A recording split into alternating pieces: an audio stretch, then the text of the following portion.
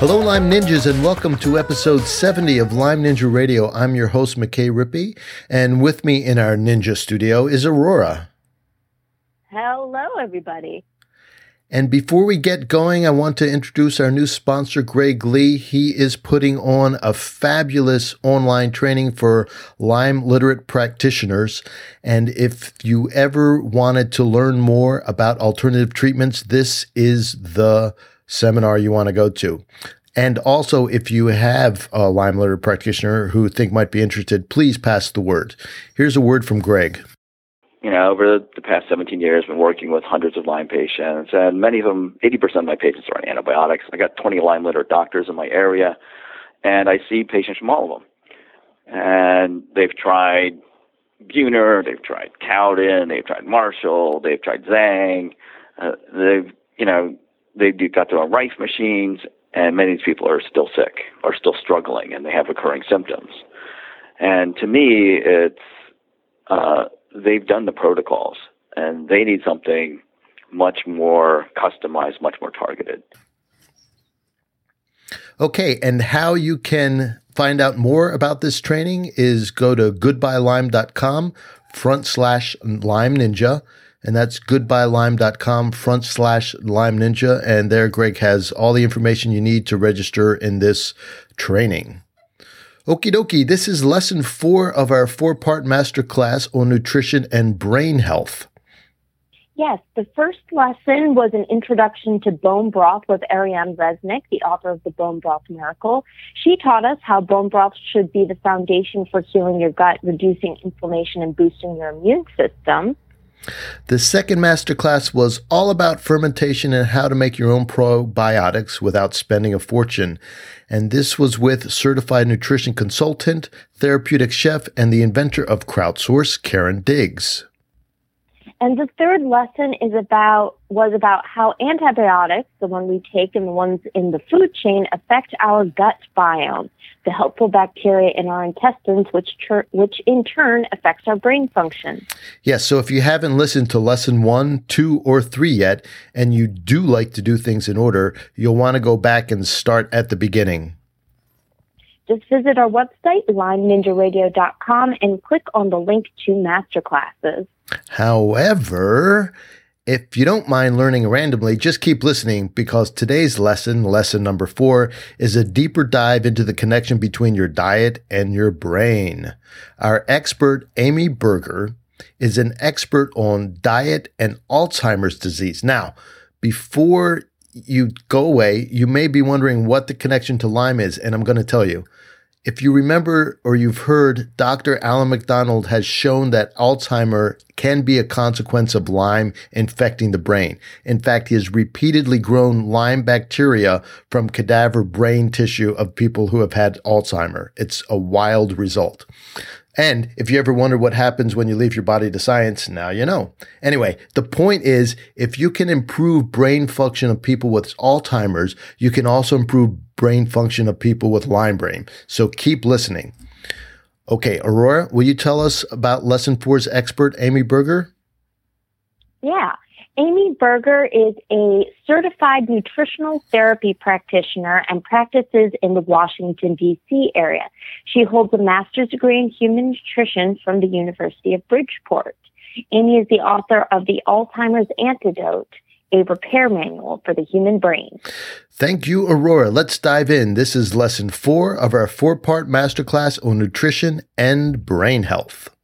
I want to talk to you about the brain and feeding it, and your book and ketogenic diet. Okay. Can we do that? Let's do it. Fabulous. Now, let's back up a little bit and ease into this. So you have a master's in nutrition? Is that correct? Yes, correct. Yes. Why? Like, I know how I got interested in acupuncture. I've told that story before. How did you get interested in nutrition?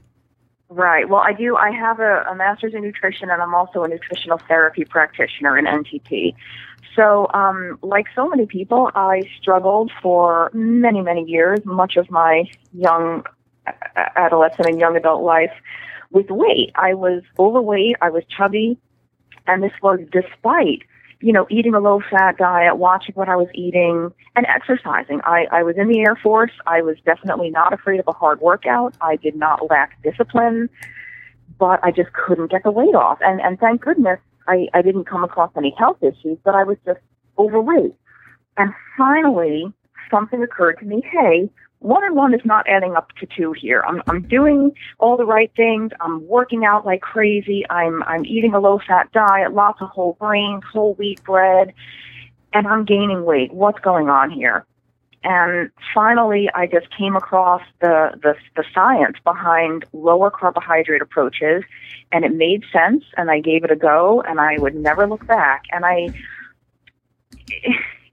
I remember the first time I added heavy cream to my coffee instead of milk, and I was terrified. Like, am I going to have a heart attack right now, or is it going to take a couple of days? But anyway, the long story about how I started doing nutrition professionally and went for the education is that I just couldn't imagine knowing what I knew and not wanting to share that with people, because I knew that there were other people out there struggling, whether it's with weight or energy levels or blood sugar management or fatigue, chronic pain, whatever, that could literally have life-changing transformations through nothing else but changing what they ate. And I really, because of the weight, I had terrible self-esteem and body image issues. And I told myself, if I could spare one person from feeling that way, then I will consider myself a success. If I can stop one person from falling into that trap of self-loathing and putting life on hold because they just don't like the way they look, then I will be happy. So how did you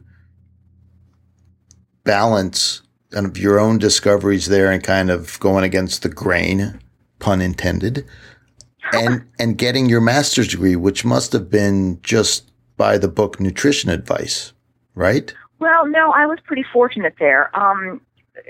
The good thing about getting a degree in nutrition as opposed to just, listening to the news or trying to piece things together yourself is that when you actually study anatomy and physiology and human biochemistry, when you learn the scientific fact about the way the body works, it actually becomes pretty obvious what we should be eating and what we should not be eating. You can spin it any way you like, but the facts are the facts. Cellular metabolism is the way it is. So my program, I went to, I don't know if I can say the name, but I went to the University of Bridgeport, and they were definitely not low carb oriented or paleo Western price, but they were definitely not food pyramid either. They were kind of a middle of the road, which was good because I could get both sides. They were heavy on the science, but they also, like I said, not food pyramid at all, not regular old standard guidelines. Most of my professors were either chiropractors or naturopaths. Some of them were MDs and PhDs as well, but they were all open-minded, and all of them basically agreed, maybe we don't know 100% what we should be doing, but we know what we shouldn't be doing, because look at America, look what's happened the last 50 to 60 years. The way we're doing things now is not working.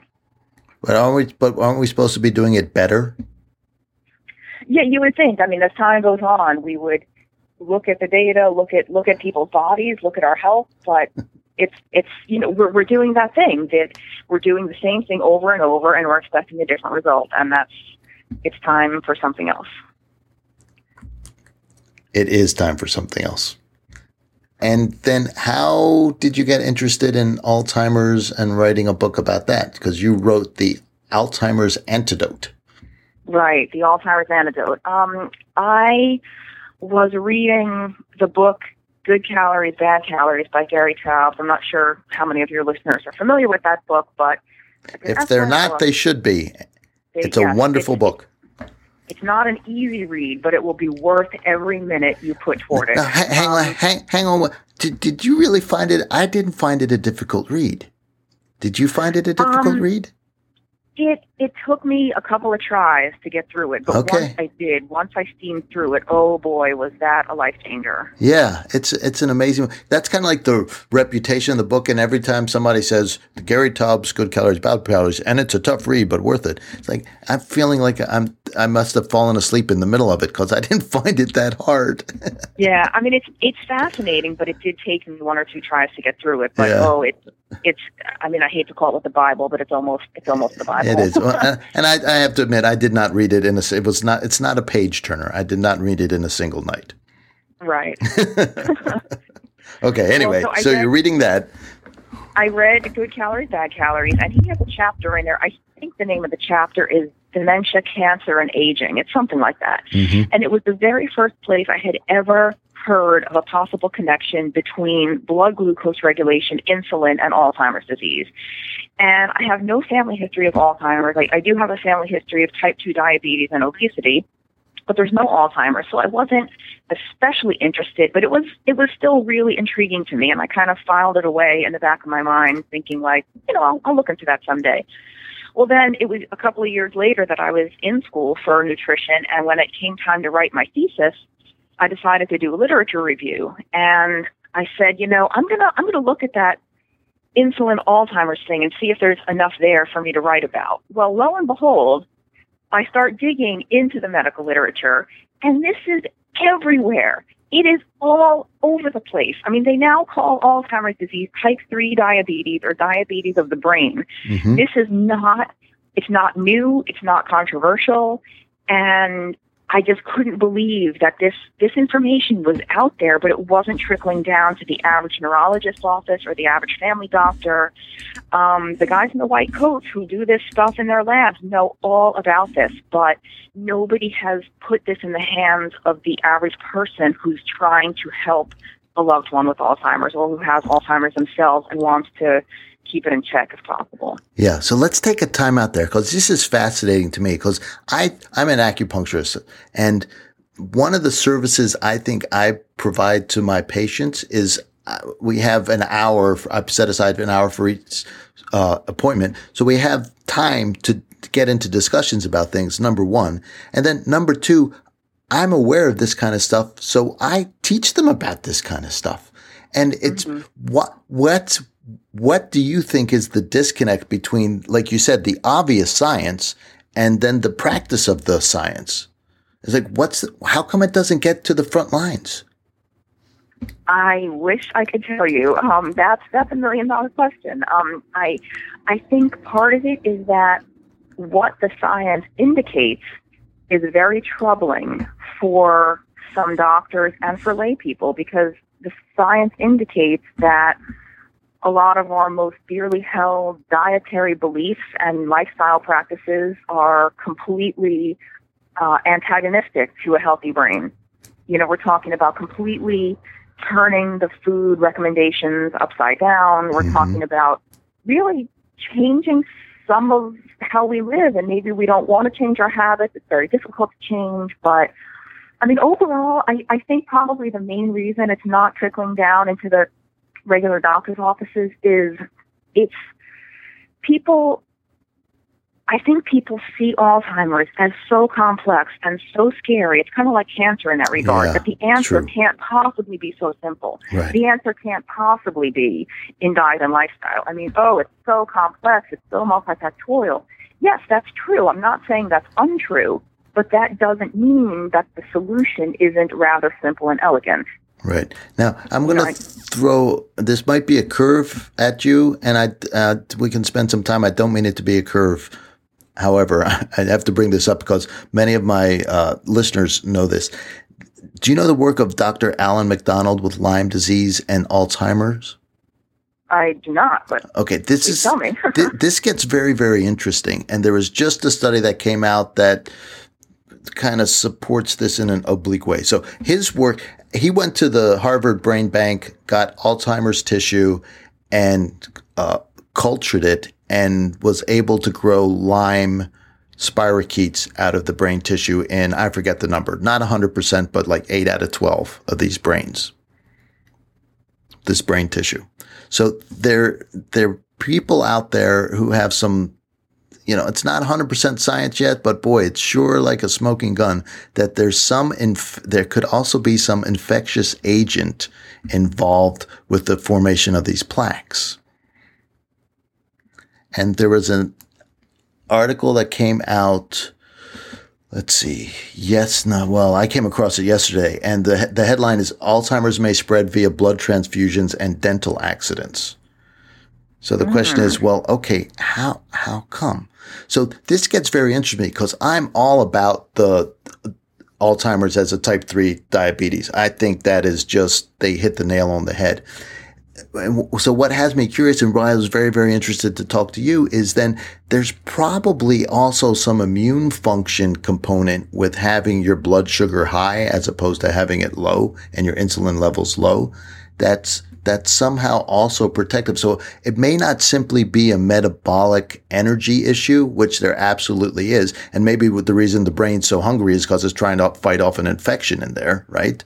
And if it can't get the energy it needs within the brain, it's going to suffer even more. But what do you know about ketogenic diets and diets in general and the immune system? Can we talk about that, or should we follow through with eating and the ketogenic diet and taking care of the brain that way? I can give my best educated speculation about viruses and different kinds of immune factors. Yes, let's speculate. I love it. Because that's what it is, right? I will never say this is the answer, and anyone who does tell you that is probably trying to sell you something. Amen. So what I think is, if there is some type of immune component to Alzheimer's, it is probably linked, or it could be linked, to blood sugar dysregulation. Because when we flood the system with carbohydrate and with glucose, it suppresses the immune system. Cortisol does the same thing, and cortisol basically raises blood glucose. And that's, why people get prednisone shots and cortisone shots to suppress the immune system. It's a pain reliever. So...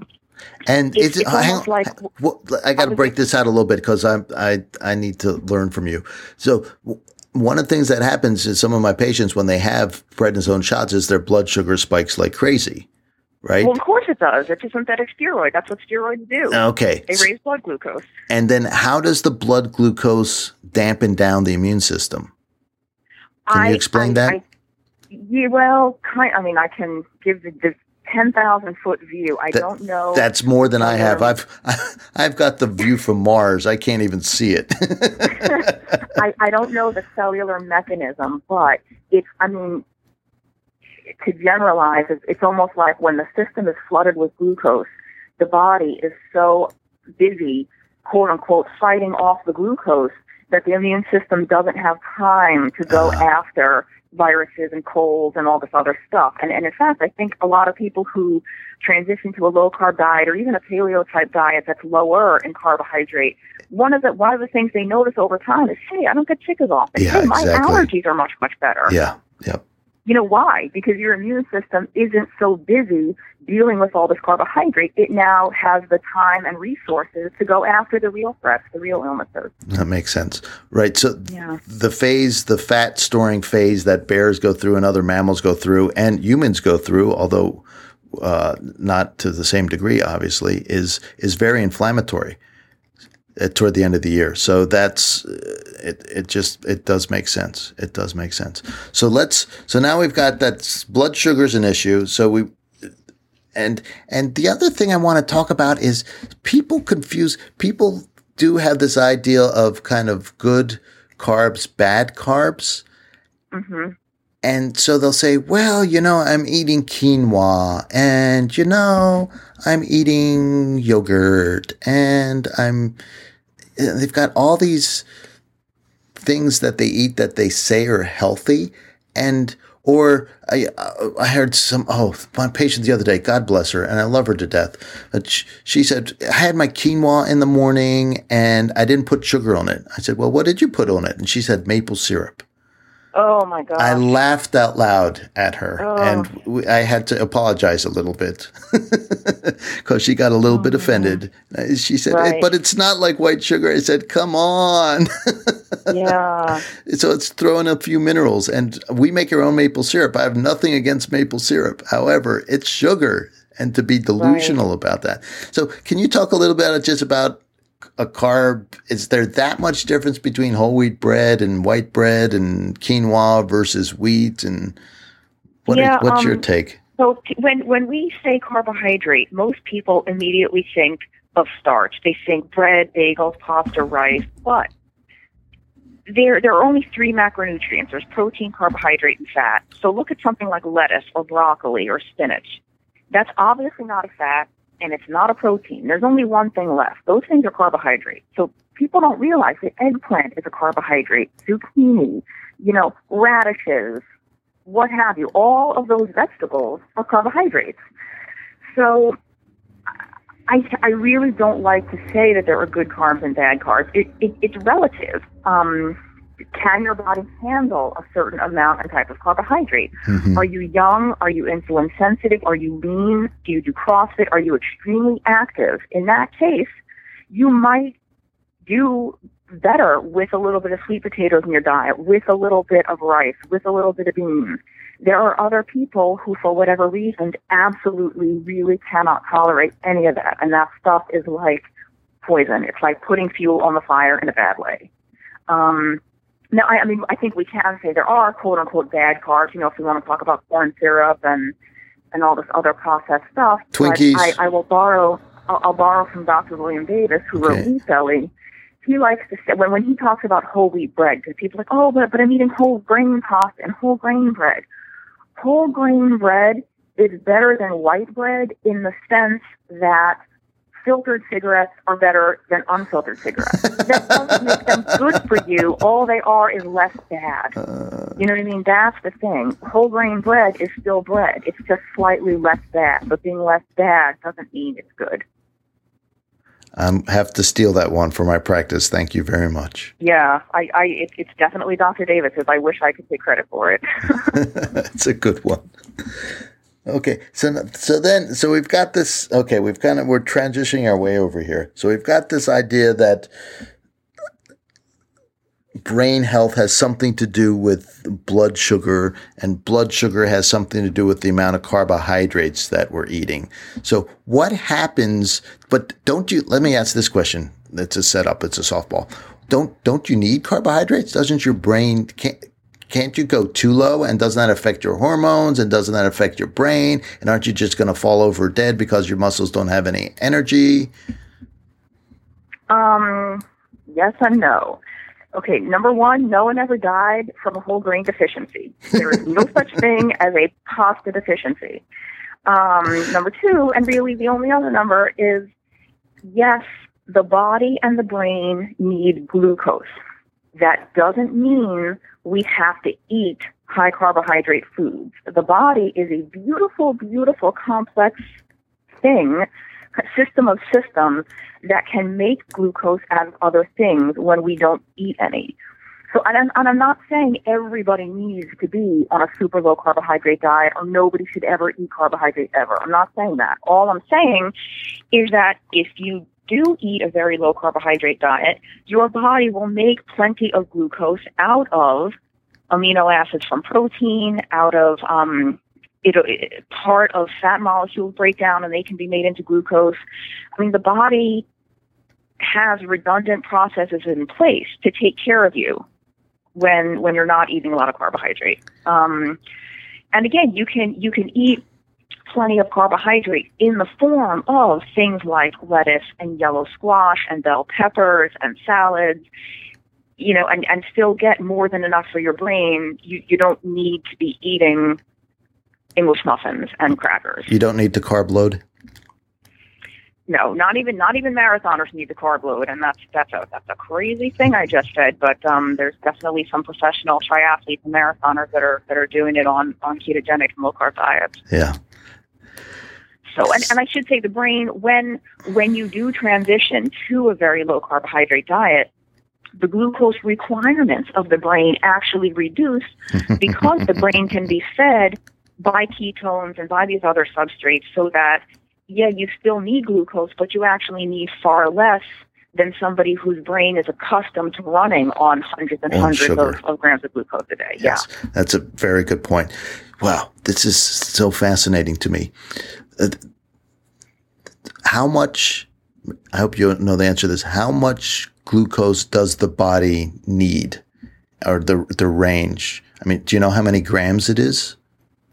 I couldn't say for the whole body. I know they say the brain needs, I think they say it's about 120 to 140 a day, but I think that is based off of somebody who is not in a highly ketogenic state. Right. I don't know what the requirement would be if, upwards of 40, 50% of the brain's needs are coming from glucose, from ketones. Right. Okay. So that science may not be out there. This is one thing I'm very interested in. So I recently switched over. I eat generally for the past 15 years a low carbohydrate diet, accepting binges that happen from time to time.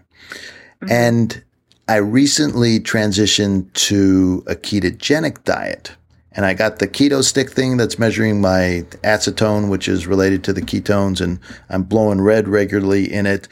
And one thing I came across, we both are familiar with Jimmy Moore and all his work. He has another podcast called Living La Vida Low Carb. I was on his show a couple of months ago. I love Jimmy. Yeah. Oh, great. I have to look you up on that one. He interviewed a Dr. Jacob Wilson, who does some ketogenic research, and they were talking about keto adaptation. So there's the first phase where you just adjust your macronutrients, and then because you're not getting the sugar that you're used to, your body starts burning fat and making ketones. But in the beginning, like you said with the brain there, the body doesn't burn these substrates, these different fuel sources efficiently. I think we kind of have this myth that all I have to do is switch off my diet, and I'm very curious about how long it takes. And I know there's a range, and if there's some measure, because the other thing you talk about, or reading the Atkins book, when people used to pee on the ketone sticks, and initially you'd pee on it and say, "Yay, that's purple! I'm making ketones," and then all of a sudden the purple would go away. And people say, "Oh my goodness, I must have cheated or must be doing something wrong." But that's more like the body starting to burn up these ketones and starting to use them efficiently. And so one of the issues with these diets that people get into is I tried a ketogenic diet for 5 days and I felt terrible. Or I tried it for 2 weeks and I felt terrible, right? Right. So what's going on there? Right. Well, ask anyone who's given up smoking. Did they feel great the next day or the second day? Wow, they probably felt like death, frankly. And I don't think anyone would say, "Well, you must need those cigarettes then. Your body's telling you need to be smoking again." No. In a lot of these dietary changes or lifestyle or whatever, if you're making a very big change, sometimes you feel worse before you feel better. And that doesn't mean it's not working. It means it takes time for your body to adjust. When you overnight remove a type of food stuff that has been probably at least 50% of your diet for maybe your whole life, maybe you're 40 years old, maybe you're 60 years old, you are not going to feel some magical transformation the very next day. Your body has to ramp up these enzyme processes, these cellular machinery.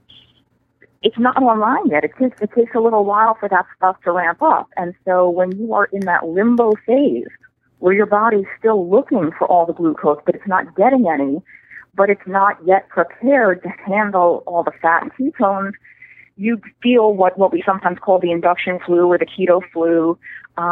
You will have a raging headache. You will be dizzy. You will be nauseous. If you're an athlete, your performance will decline temporarily. Once your body kicks into gear with this, you're going to feel like $1 million, but you just have to get past that phase. And that it does vary how long that phase takes. It depends on how carb-addled you are to begin with, how dependent your body is on all that carbohydrate, how active you are. You can kind of ramp those processes up a little more quickly. But generally, it takes at least a couple of days to deplete your glycogen. It it could be faster if you work out really hard with the intention of depleting that glycogen, but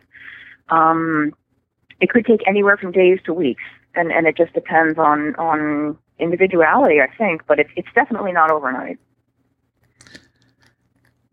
At work, I have one of these newfangled scales that gives you an estimate of your body fat and hydration level. And one of the measurements, it actually measures bones, and that measurement seems to be pretty consistent. Another measurement that's pretty consistent is it gives an estimation of your visceral fat, which is a slightly different composition than the fat that we carry underneath our skin, our adipose tissue. And so I've been on this ketogenic diet now for, I forget exactly. So somewhere between 10 days and 14 days. And for the first time yesterday, this visceral fat number budged. So I had been losing weight up to that point. But for the first time, this number went down from 12 pounds to 10. And wow. I'm wondering if that isn't a signal that, okay, my body's starting to burn fat more efficiently. So instead of using the gluconeogenesis to kind of keep the sugar burning pathways still working, it's finally giving up and saying, okay, let's burn some of this visceral fat that really, there's a little too much there. You know, it shouldn't be up around with that number. Yeah, no, you are right and not right. So let's start with the part you are right about. Okay. Initially, when people go on very low-carb diets, they do lose a lot of water weight because for every gram of glycogen we store, which is a stored carbohydrate in our muscles and our liver, we store around 2.5 grams of water. So when you are not consuming any carbohydrate, your body will use the stores it has. So when it burns through that glycogen, it uses that water too, and that water gets released. So after the first couple of days, once your huge glycogen stores are depleted, you will start tapping into the fat. So that's why people always say, oh, well, when you go on a low-carb diet, you just lose water weight. Well, yeah, for the first couple of days, but then you tap into the fat stores, and you stay tapped into the fat stores as long as you continue low-carbing. So the part where you're not right, and it's not, I'm not saying like, oh, you're not right, you don't know. This is just to clarify for your listeners. Your body is always doing gluconeogenesis. It's not that because you're burning more fat, you're not turning things into glucose. You have to be doing gluconeogenesis all the time. That's what provides the glucose your brain does need, even on a low-carb diet. Because even when the brain is getting ketones, it does still need some glucose for sure. And they're, like the red blood cells don't have any mitochondria. They can only burn glucose. There are different parts of the body that do require glucose. So gluconeogenesis, thank goodness, it is going on all the time, but it's supposed to, that's where most of our blood glucose should come from. It shouldn't come from Lucky Charms. Okay, very good. Thanks for clearing that up. So now we've kind of transitioned all the way. So now we've got these ketones being released in the body. Now, why are these ketones so good for the brain? Why is a high fat? Because a ketogenic diet, we really haven't defined that, and I apologize for that. A ketogenic diet. So define a ketogenic diet. It's like, what are their macronutrients ranges? It depends. A ketogenic diet generally is very, very low in carbohydrate, somewhat moderate in protein, and very high in fat. It's a low carb diet to like the 10th degree. It's a low carb diet on crack, so to speak. You can be on a low carb diet that is not necessarily ketogenic. So a ketogenic diet it varies from person to person depending on how sensitive they are to carbohydrates. Some people can eat more than others and still be in a ketogenic state. Most people need to be eating less than 50 grams of total carbohydrate. Some people will not get into ketosis unless they're under about 30 grams. Yeah, I have to be that low. Yeah. Yeah. As a percentage of your total calories, it could be anywhere from I would say probably no more than 15%. Mm-hmm. Maybe 20% if you're especially active, but then I'd be surprised if you were in ketosis. But it's still just much, much lower than the average person out there is eating. Right. And then high fat, what is what does high fat mean? Because people are so terrified of fat that think high fat is having regular salad dressing. Yeah, high fat is, the diet could be anywhere from 50 to 75, 80% fat on a ketogenic diet. And the reason it has to be so high is because we get these ketones from fat. When we're burning through fat at a high rate, whether it's, and that's usually a combination of dietary fat from the foods we eat and stored body fat, when we're burning through this fat, a byproduct of that is these ketones. And these ketones are just another type of fuel that different tissues in the body can use. But the diet, the body kind of has a natural threshold for protein. If you eat too much protein, you'll get sick, especially in the absence of fat. So when you eat very, very, very little carbohydrate, you have to eat more fat. You have to get energy from somewhere, right? We think, calories, fat, it's so scary. Well, let's use the word energy. You have to get energy from somewhere. You have to get fuel from somewhere. Mm-hmm. If it's not coming from carbohydrate anymore, and we can only really tolerate physiologically a certain threshold of protein, then the rest has to come from fat. Right. And it's okay, because in the absence of the carbohydrate, guess what? That butter is not going to make you fat, and that high calorie, that high fat is not going to put on body fat in the absence of insulin and carbohydrate. So some people start their morning with a protein shake. I start my morning with a fat shake. I make my coffee and I blend in somewhere around a half a stick of butter. Wow. Uh-huh. Yeah. And that's my morning. And then yesterday, my daughter makes crepes at the farmer's market. And so I went over there and I had the innards of the crepe, the crepe filling, and it was locally raised bacon and avocado and sour cream. Oh, you're speaking my language. Right? And so that was my lunch. And I'm trying to remember what was for dinner last night. And I came home late and I don't remember. Oh, I know what it was. You know what? And this is it wasn't great, but we were in a time crunch, and we had Chinese food, but I didn't get anything fried. I got Szechuan shrimp, and I'm sure there are carbohydrates in the sauce, but I tried to minimize that, but vegetables and shrimp. So except for the sauce, it was probably okay. And this morning I was still blowing red on the keto thing, so it didn't knock me out of ketosis. But that's when people are talking about a high fat diet, that's sort of what they're talking about. And it does seem scary to a lot of people when you're eating, this is an aside, so I'm going to go on a little rant here. People, sorry, there's certain things that get me crazy. I love rants. Low-fat milk makes me insane because full-fat people. I live in I moved from Washington, D.C. in the middle of the city into my neighbor now is an organic dairy person, right?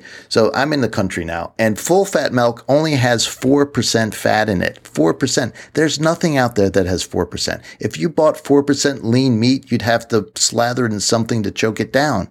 And people they're saying, we can't have the little bit of fat in milk.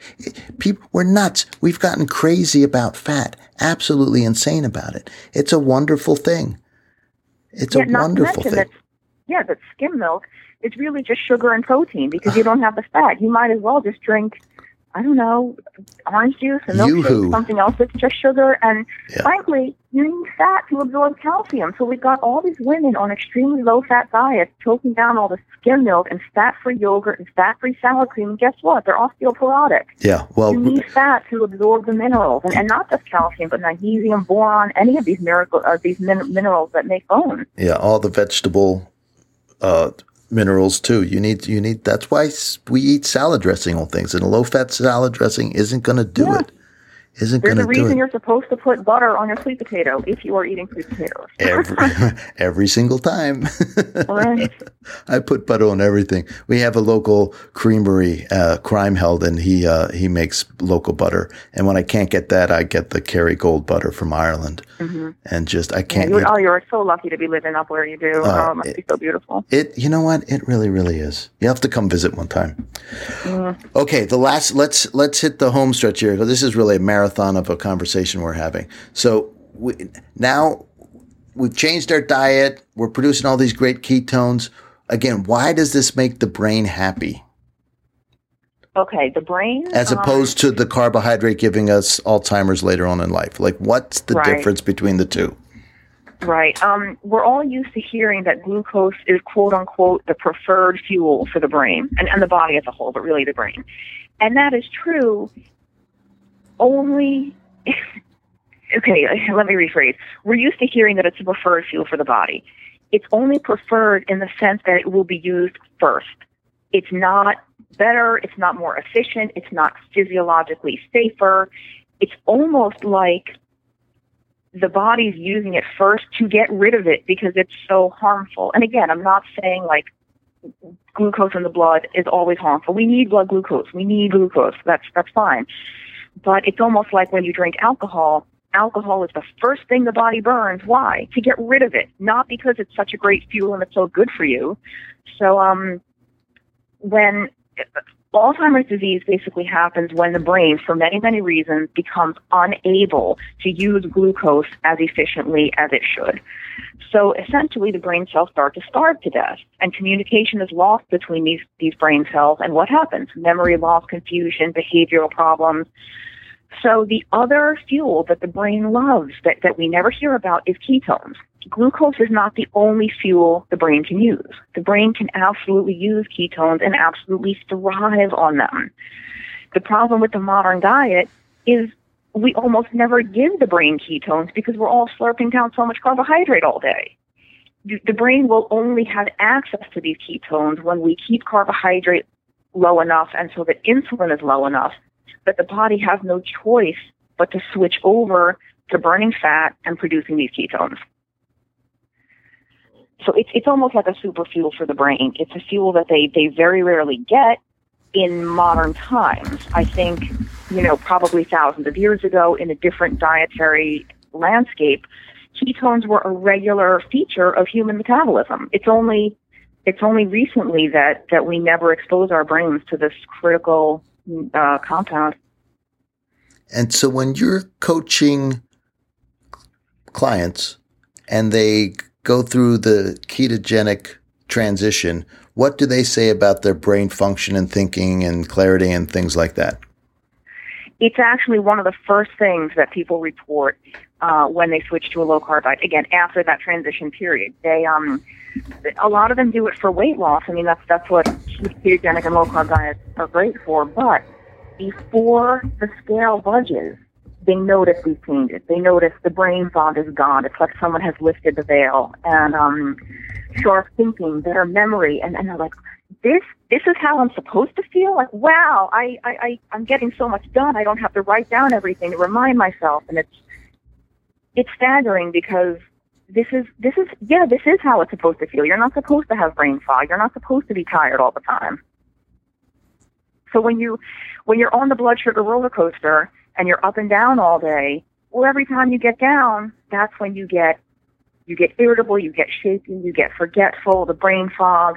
When you get off that roller coaster and your body is using fat and ketones, it's steady all day. You don't get those drops. You don't get the brain fog. You don't get hunger. We call it hanger, right? Combination of hunger and anger. You don't get hangry. You just get hungry for a nice meal. You don't get to the point where you're so ravenous you want to kill somebody if you don't get fed in 5 seconds. It's really the beauty of ketones is it just kind of evens everything out because it absolutely gets you off that wild blood sugar ride. So just thinking while you were talking about that, Gary Taubes wrote Good Calories, Bad Calories, and could have been called Good Carbs, Bad Carbs. We kind of need a good fats, bad fats. So I'm just gonna rattle off some fats, and why don't you just give me short answers on whether they're good or bad? Okay, I will. Before I do that, though, I'll recommend a book to your listeners. It's called Know Your Fats, and it's by Mary Enig, Enig. It is probably the best book about fats that's out there, and it's maybe a little heavy on the science, but I don't think it is. I think it's a good book for lay people. Yeah, go ahead. She's brilliant. So let's start with canola oil. Oh, not the worst, but there's far better out there. I don't use it myself. Soy oil. Oh, avoid. I don't. No. It's in teeny tiny amounts. Like it's almost impossible to avoid if you're at a restaurant or you're buying a salad dressing. Small amounts are fine, but I would absolutely not buy a jug of vegetable oil to cook with, because that's vegetable oil is all soy. So corn oil too, like that? Yeah, same thing. I would teeny tiny amounts here and there. You shouldn't freak out about, but don't buy a bottle of it to keep in your kitchen and cook with. Okay, lard. Love lard. Use it and love it. It needs to reclaim its proper place as the cherished fat of the kitchen. It's high in saturated fat, it's high in monounsaturated fat, it's high in oleic acid, which is the same individual fatty acid that's so high in olive oil. So all of these, it's like olive oil is the one fat that everybody agrees on because it's so healthy. So I say move over heart-healthy Mediterranean diet. Let's make room for heart-healthy lard. Are you familiar, go on this aside thing just for 30 seconds. Are you familiar with the Blue Zone, the guys coming up with the Blue Zone book and the Dietary and Live to 100 Things? Have you come across that? Familiar with the general principles, yeah. Yeah, so one of the interesting things, I may have heard this through Weston Price, actually, in the Okinawan. So there are three zones. There's the California zone where the Seventh-day Adventists and they're vegetarians. And then there's a zone, I forget, in northern Italy or Central Europe somewhere. And so a lot of people there live to be 100. And then there's the Okinawan zone. And the takeaway that this author has come from is, you have to eat vegetables, right? That's the takeaway.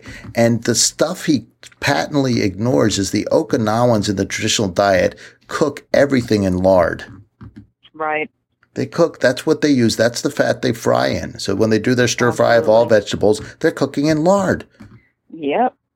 And so can you buy bad lard? It's like for a while I was buying like the snowflake lard in the light blue package in the grocery store. And then I kind of read on the side that it's partially hydrogenated. And now I just kind of render down my bacon and keep that. So what is there bad?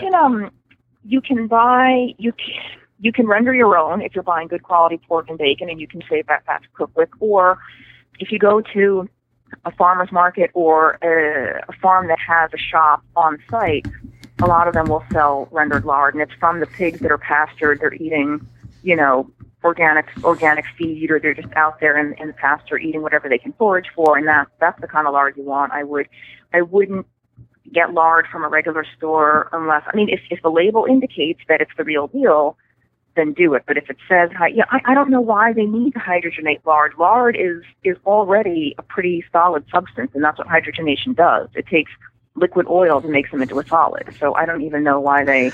Well, if it's on if it's on an unair conditioned shelf in the South somewhere, it might just drip on down the shelf. Yeah, that's true. Yeah. They don't have room in the refrigerator section for it. I don't know. Who knows? And two more: coconut oil. Oh, use it and love it. And avocado oil. I haven't used it myself, but based on its fatty acid profile, I think it's probably very good for you. It's very similar to olive oil in that it's very high in that monounsaturated fat, and I wouldn't use it to like deep fry in. You could definitely use it as a finishing oil, as a salad dressing, and you could probably do like low temperature cooking with it, because if it is so similar to olive oil, then there's really no harm in cooking some vegetables in it. Amy, you have been a wealth of information. I may have enjoyed this interview more than any other I've done. I enjoyed it too, and I want to let you know, if anyone is interested in getting my book, The Alzheimer's Antidote, I did put up a 10% discount for your listeners. Oh, cool. How do we get that? It's at www.alzheimersantidote.com, and they just have to enter the code NINJA2015. I love it.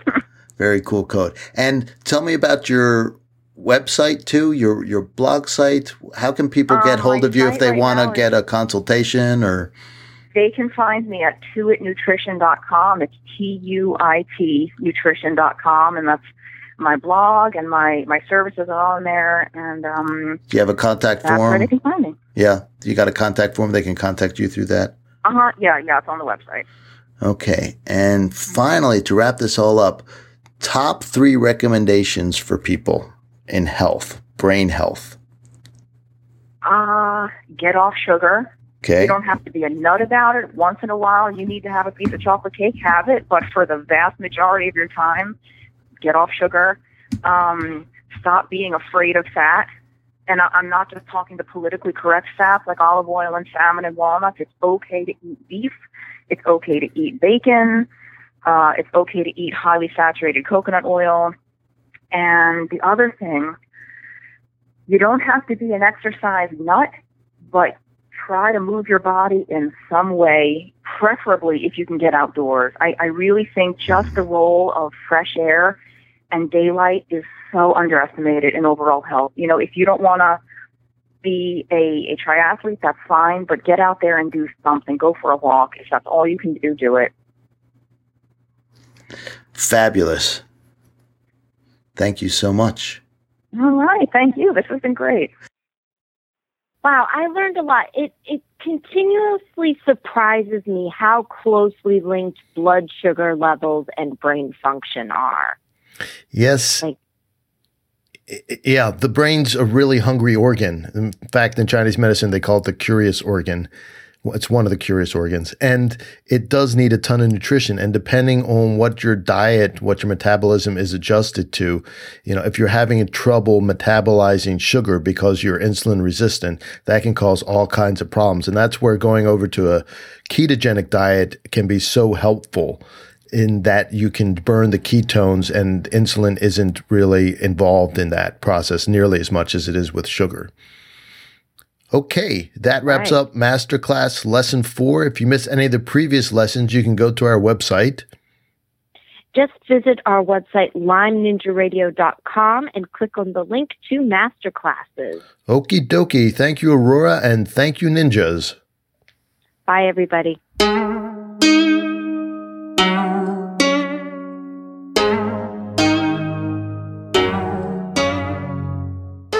Lyme Ninja Radio is a purely public broadcast and is not intended to be personalized medical advice for any individual's specific situation. Each individual's medical situation is unique, and Lyme Ninja Radio should not be relied upon and or considered as personalized medical advice. Lyme Ninja Radio is not licensed to render medical advice and should be considered simply the public opinion of Lyme Ninja Radio and its guests. Recommendations on specific treatment options are not intended to address any listener's particular medical situation. As always, contact your physician before considering any new treatment.